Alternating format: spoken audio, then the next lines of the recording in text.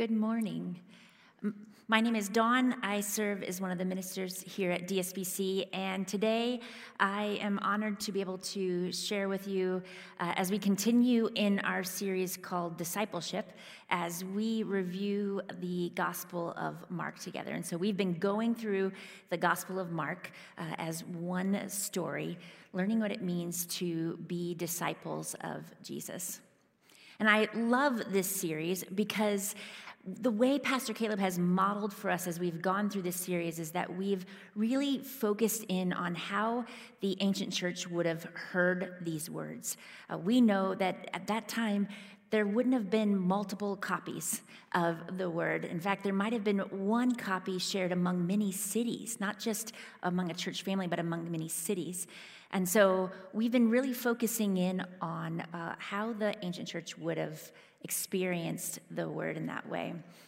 And as we've gone through the word, we've kind of just noticed how Jesus has had his presence and his compassion and the way he did life. And so it's just a way of understanding what it meant to follow Jesus, what it meant to follow the Father as the Father had called Jesus to live this life on earth. And so I'm excited because what I noticed when we've been going through these chapters in Mark is that Jesus is the teacher, but we often don't see Jesus teaching in the way that we as maybe American academics might think of it, where there's a person at the front of the stage or at the front of the room, teaching to a group of people. Jesus taught by doing. Jesus taught by saying, come with me. See how I handle these situations that you might also encounter. See how I do life. And that's what I want to point out to us is that that is what discipleship is, that we are called to do life together, that our teaching is modeled in what we do day to day. The other thing that I noticed as we've been going through this study of Mark is that often, if you've been in the church for a long time, we often refer to the first church as the church that we see in the book of Acts. And when I was thinking about this, I was thinking, you know what, really, this is Jesus boots on the ground leading his church that we see in Mark. Now, Jesus is still leading his church to this day, but through the Gospels, we get this opportunity to see Jesus boots on the ground, discipling and leading his church. And here's the interesting thing. I think we often think that these people, these disciples of Jesus, men and women, would go on to be church leaders. But we actually see that maybe many of them go on to be marketplace leaders, business owners, homemakers, creatives, artists, people who are leading in their community as disciples of Jesus in various ways. So I just want to keep that in mind as we are reading today, as we talk about the disciples, that these disciples were not just future church leaders, okay? Okay, so as you walked in this morning, you should have received a handout if you're in the room. In that handout, we've included the text for today, which is Mark 14:12 through 26. If you're online, you're welcome to go grab your print Bible right now, or you can go online to Bible.com. And again, we're in Mark 14. We'll be in the version Christian Standard Bible. And we hand this to you today because as we're noticing Scripture, we're assuming that you're going to notice things that maybe somebody else doesn't notice. Or maybe you're going to have questions, so this is an opportunity for you to mark this up however it's helpful for you, to make notes of what maybe the Spirit brings to mind for you, to highlight, again, to write maybe a huge question mark, because there are going to be things in this passage that are confusing. And so I encourage you to use that in that way. But first, as we get ready to read the passage, like I said, we've been practicing reading this as the ancient church would have experienced the Scripture.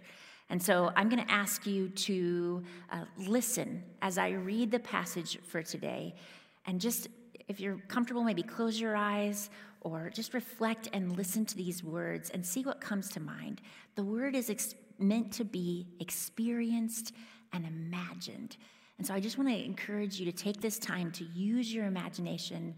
Be curious, be creative as you hear these words. Before I get started, though, this has been a story we've been going through. And so think about it like your favorite TV show. And each week we've honed in on a little snippet of this story, of this narrative. And so I'm going to take a moment here because last week Pastor Caleb talked on the 12 verses before, chapter 14, 1 through 12. And there's some significant events that happened then that are important for this passage now. So if you're watching your favorite TV show and you're not binging it, but you're watching it maybe week to week, or there's a little bit of time, you really appreciate those little recap moments at the beginning of the show that help you to call to mind some things that had happened before. And so let's just take a moment. Let's recap on those verses 1 through 12 before we get into the scripture today so that you have the full context of what our ancient church would have had in their minds. So if you're imagining on your TV screen, you might see, you'll hear this like low music and this like dun dun dun music. And you would see maybe Judas, our enemy in the story, meeting with the chief priest who wants to kill Jesus, and they're conspiring some kind of deal in order to trap Jesus. So that would be one scene. And then we would cut to this other scene with maybe this low, beautiful music of this woman who's just beautiful, and she walks up to Jesus and she breaks this expensive bottle of perfume and pours it over Jesus' body. And maybe in the background of this beautiful scene, you see these disgruntled disciples like, oh, I can't believe she's doing that. And there's like shame and judgment on her. And then we cut to this other scene where there's like this low, confusing music. And you hear Jesus say, don't judge her. She's preparing my body for burial. And then maybe the faces of the disciples in the background are kind of like confused, still frustrated. So that's where we're coming at in this scripture that we're going to be reading today. We know that Judas has made some kind of agreement with the chief priest to betray Jesus. We know that Jesus is saying his body is being prepared for burial. And we know that there's some confusion among his people.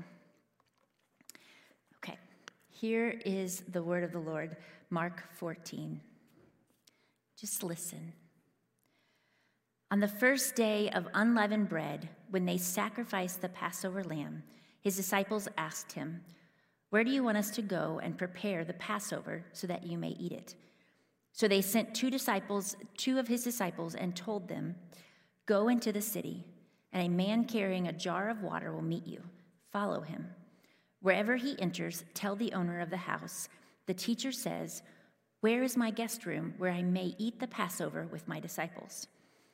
He will show you a large room upstairs, furnished and ready. Make the preparations for us there." So the disciples went out, entered the city, and found it just as he had told them, and they prepared the Passover. When evening came, he arrived with the 12. While they were reclining and eating, Jesus said, "Truly I tell you, one of you will betray me, one who is eating with me." They began to be distressed and say to him one by one, "Surely it's not I." He said to them, "It is one of the 12, the one who is dipping bread in the bowl with me. For the Son of Man will go just as it is written about him. But woe to that man by whom the Son of Man is betrayed. It would have been better for him if he had not been born." As they were eating, he took the bread, he blessed it, and he broke it, and he gave it to them. And he said, "Take it, this is my body." Then he took the cup, and after giving thanks, he gave it to them, and they all drank from it. He said to them, "This is my blood of the covenant, which is poured out for many. Truly I tell you, I will no longer drink of the fruit of the vine until that day when I drink it new in the kingdom of God." After singing a hymn, they went out to the Mount of Olives. This is the word of the Lord. Now, as you're picturing this scene, let's dive into the text and just see what we notice. Again, this discipleship series, we are focusing in more on just what the Spirit might be bringing to your mind as an individual, but also as a community as we see the word together. And so when we dive in, we look at the first verse, chapter 14, verse 12, and it says, "On the first day of unleavened bread, when they sacrificed the Passover lamb." And I just want to take a time out here and notice that this is probably not a festival that many of us participate in. And I want to notice that this might be confusing for many of us who haven't studied Jewish culture. And I want to just say, that's okay. I know many people struggle in reading Scripture because we believe, again, maybe in our academic American minds, that we should understand everything and get everything that is being told to us. But that's not what the Scripture's here for in this case. In some cases, it's just to hear it and maybe give us an opportunity to be curious. So in my curiosity of what is this first day of unleavened bread when they sacrifice the Passover lamb, I was actually reminded of last week when Pastor Caleb spoke about those first 12 verses in chapter 14. He did a fantastic job of explaining kind of where the history of this Passover comes from. And so I really encourage you to go back and listen to him if you haven't already. It will give a little bit more details and a little bit more fullness to what we're talking about today. But in short, the Passover was a feast that the Jewish people celebrated every single year.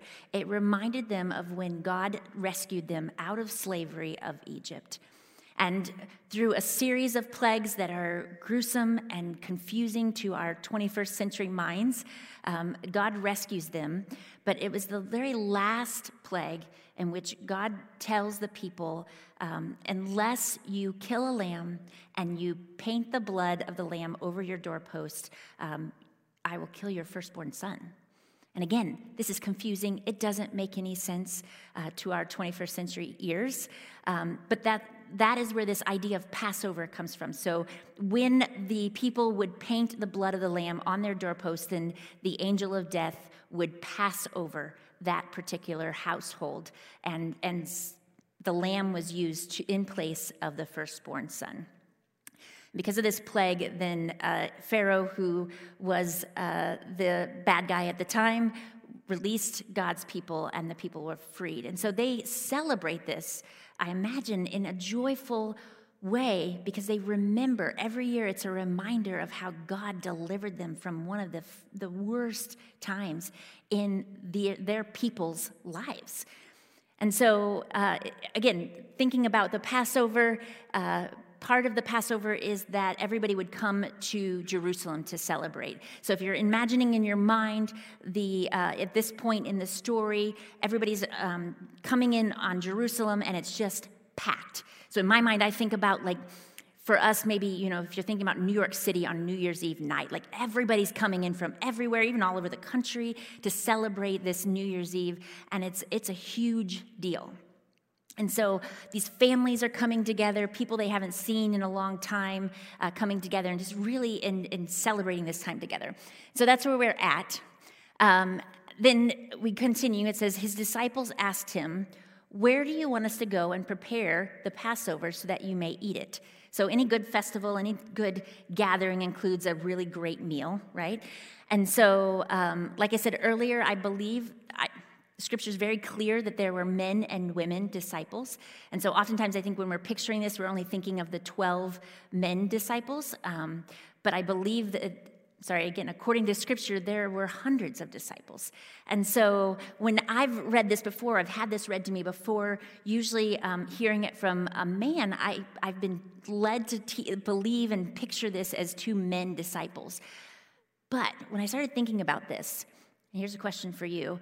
Whenever there's a big family meal or a big celebration, who's the one who's typically preparing all the things that you need for that meal?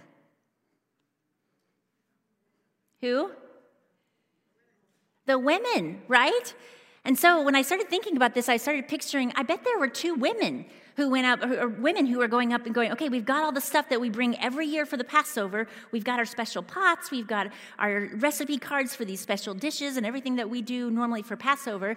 So I'm imagining it's a couple women going to Jesus and going, okay, where are we going to have this Passover at? So just interesting. And just to notice that that individuals sometimes will read these passages in different ways.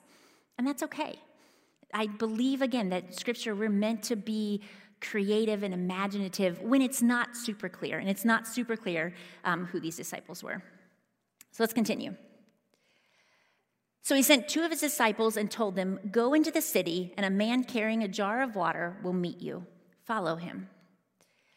Wherever he enters, tell the owner of the house, the teacher says, where is my guest room, where I may eat the Passover with my disciples? He will show you a large room upstairs, furnished and ready. Make the preparations for us there." So the disciples went out, entered the city, and found it just as he had told them. And they prepared the Passover. Now, again, for me, in my mind, as I'm reading this, and maybe scripture's not super clear, I'm thinking about these women who are coming to Jesus and saying, okay, we've got all the supplies, now where are we going to have this dinner?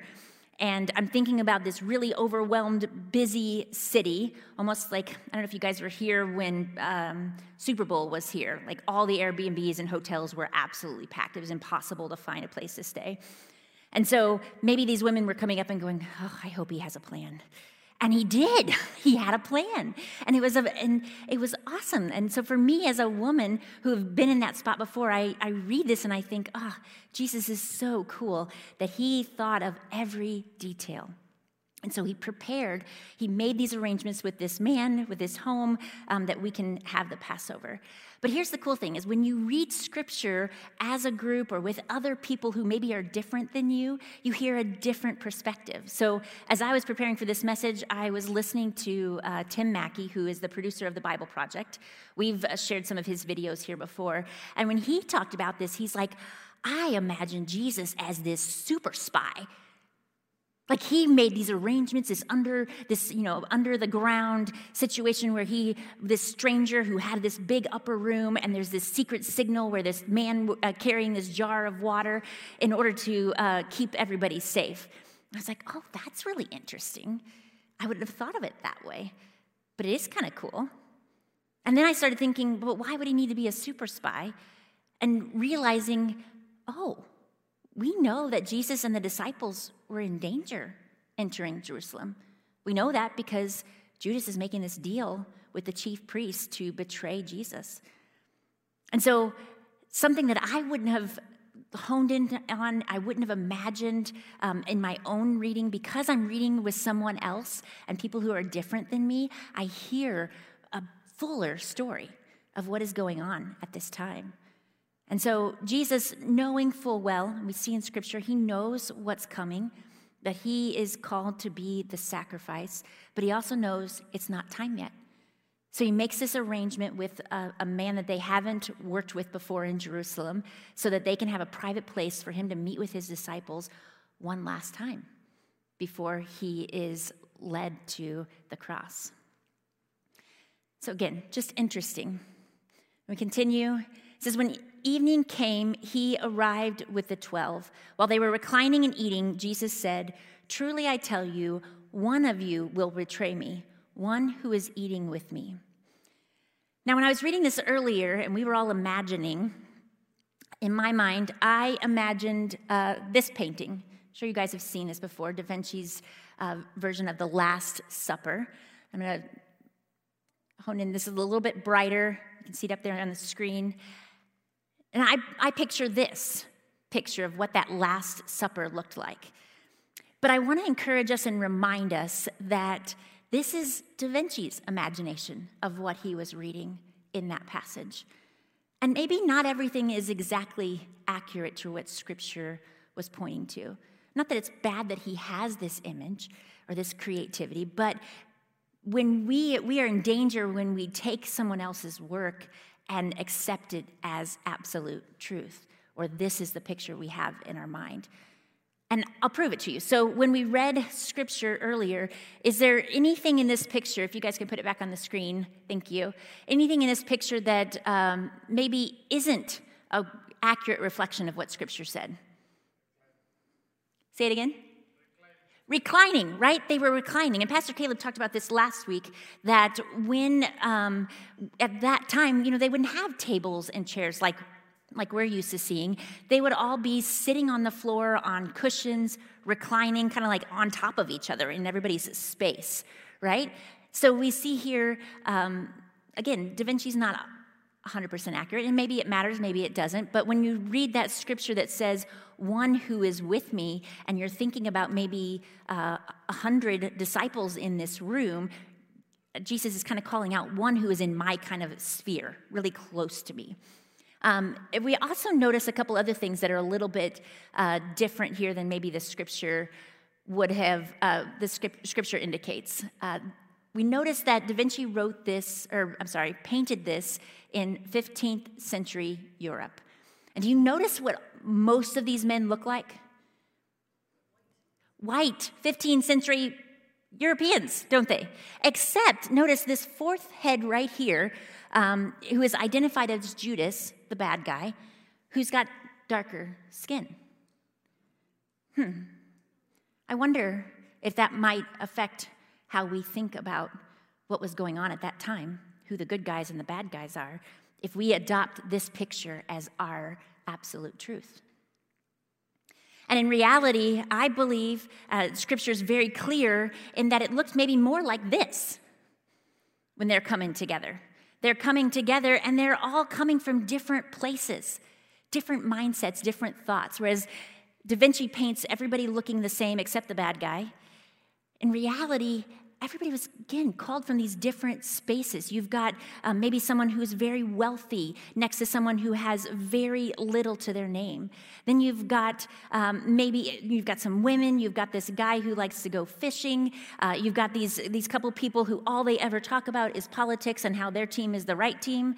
And then you've got this guy who talks all the time about his favorite sports team, the Cowboys, may or may not be named Caleb.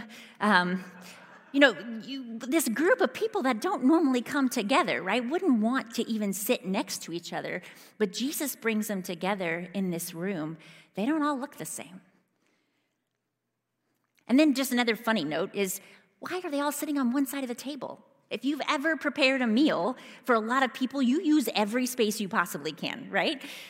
But anyway, he did the best he could. Let's continue. So Jesus had just said to them in that picture, and I believe Da Vinci did get this right, Jesus had just said, somebody's going to betray me, somebody who's close to me. And then you hear the disciples start to begin to be distressed and say to him one by one, surely not I. And you see this in Da Vinci's painting. You've got all these different emotional reactions to what Jesus is saying. And it really calls attention to us to think, instead of them thinking about Jesus being betrayed, their immediate first thought was, is it me? Am I going to be the one? And just when we have that mindset, how we interact with other people if we're always on that defensive, on guard kind of place. And he says to them, it is one of the 12, the one who is dipping bread in the bowl with me. For the Son of Man will go just as it is written about him. So Jesus is reminding his disciples, and again, they don't know what's really coming. We have the ability to look back. We've read Scripture, we've heard Scripture, and we know what's coming. They don't know what's coming. They have no context. So Jesus is using this last opportunity to remind them, it has been written. You know this is coming. You may not realize these connections, but it's coming. But then he goes on to say, but woe to that man by whom the Son of Man is betrayed. It would have been better for him if he had not been born. And I just want to remind us that Jesus' ways are not our ways. And when I read this verse, and maybe many of you read it this way too, I thought, yeah, of course, Judas should get what is owed to him. He hurt the one I loved. He betrayed Jesus. How could he do that? Of course, he deserves every possible evil thing that could happen to him. But then as we've been going through Scripture and as we've been learning about the character of Jesus and how he was with people that we don't expect him to be with and how he showed compassion and grace for people that we wouldn't normally give compassion and grace for, I wonder if he had compassion for Judas in this moment. We know in Scripture that later Judas actually kills himself. And for him to be in that place, I imagine there was so much shame and guilt and just unbelievable pressure of what have I done, unsure of what part he has played in this in order for him to kill himself. And I imagine Jesus knew that. And when he's saying, woe to this man, I'm betting he's feeling what Judas might be feeling at that time. And having compassion and love for him, for Judas. And so just to notice that maybe sometimes when we are sitting across from the people that we think Jesus could not possibly love, Jesus' ways are not our ways. And so, if we can just take a deep breath for a moment, we just found out that, we find out that Judas is the one that's going to betray him. We find out that Jesus is going to die, and this is all really heavy. And then if we're going back to our TV series and we stop for a minute, maybe Peter will pop in right here and say, okay, you think that's crazy? You won't believe what's coming next. So are you guys ready? What's coming next? Okay. It says, as they were eating, he took the bread, blessed it and broke it and gave it to them and said, take this, this is my body. So Jesus says, I'm going to die. And right now they're celebrating the Passover. When they're in their minds, they're talking about when God delivered them from Egypt out of slavery, and the lamb was used as a sacrifice for the firstborn son, as a replacement for the death of the firstborn son. And then as they're eating this meal and thinking about this, Jesus takes the bread, he breaks it, and he said, guys, this is my body. It's broken for you. And that, for them, that might have tied a couple things for them together of thinking about the Passover lamb and thinking about what role Jesus is going to play. And I believe he's hoping that when everything happens tomorrow, when Jesus is crucified on a cross and everything probably in their minds for the disciples feels like falling apart, they remember Jesus saying, listen, my body is going to be broken for you.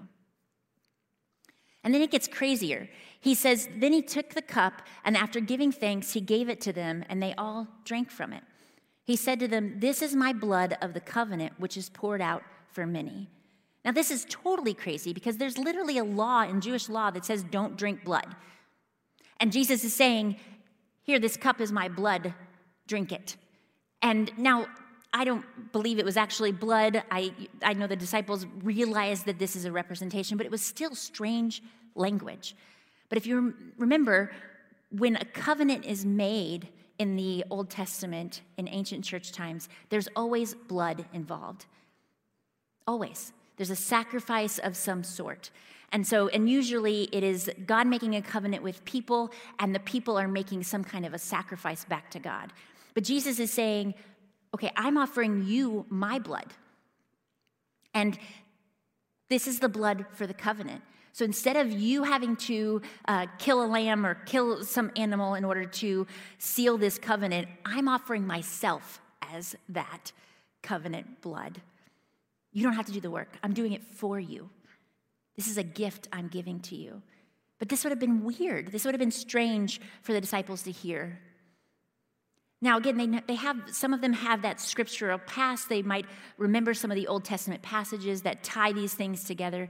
But still, think about if you're imagining this time when they're together, they're in celebration, it's a joyous time, all these people that maybe they haven't seen in a long time, you're coming together. It's kind of chaotic, right? And you're listening to the people complain about politics or cowboys or, oh, can we just love everybody, our peaceful person. And then Jesus is dropping these really heavy thoughts and really heavy truths on his people. And so as they continued, he said, truly, I will tell you, I will no longer drink of the fruit of the vine until the day when I drink it in the new kingdom of God. And again, this is pointing back to prophecy in the Old Testament, just again helping them to see that Jesus is the one that God was sending to be the Savior for them. And after singing a hymn, they went out to the Mount of Olives. And so this was part of the Passover tradition to sing a hymn. And then they went to the Mount of Olives, where we'll see Jesus' famous prayer before he goes to the cross. But so today, I want to give us an opportunity to partner or to be there in the room with the disciples.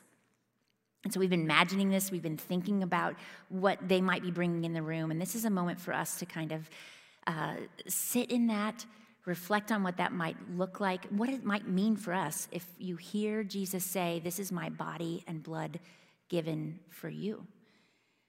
And so we're going to get ready to take communion. This is in Scripture. That's called the Last Supper. It's referred to the Last Supper. We call it communion. And so if you would, you can grab the cups that are in the seat back in front of you if you're in the room. If you are online, you're welcome to grab for yourself whatever might represent the bread and the cup to you. And we're going to go ahead and open those. Let's get that sound out of the way in the room. And then we're going to take about a minute just to reflect. Take a minute to imagine you're sitting on the floor, reclining on a cushion in that room with the disciples, and Jesus sharing these really heavy, curious, interesting words with you, and what it might mean for you personally as we go out into the world today.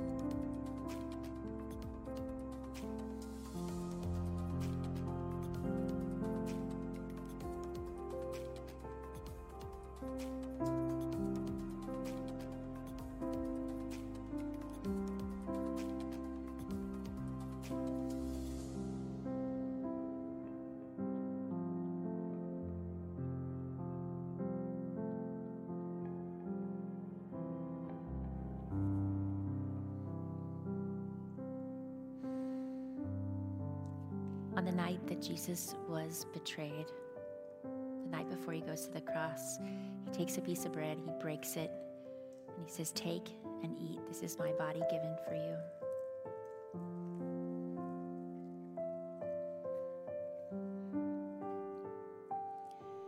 In the same way, he takes the cup and he said, "This is my blood given for you. Drink and remember me."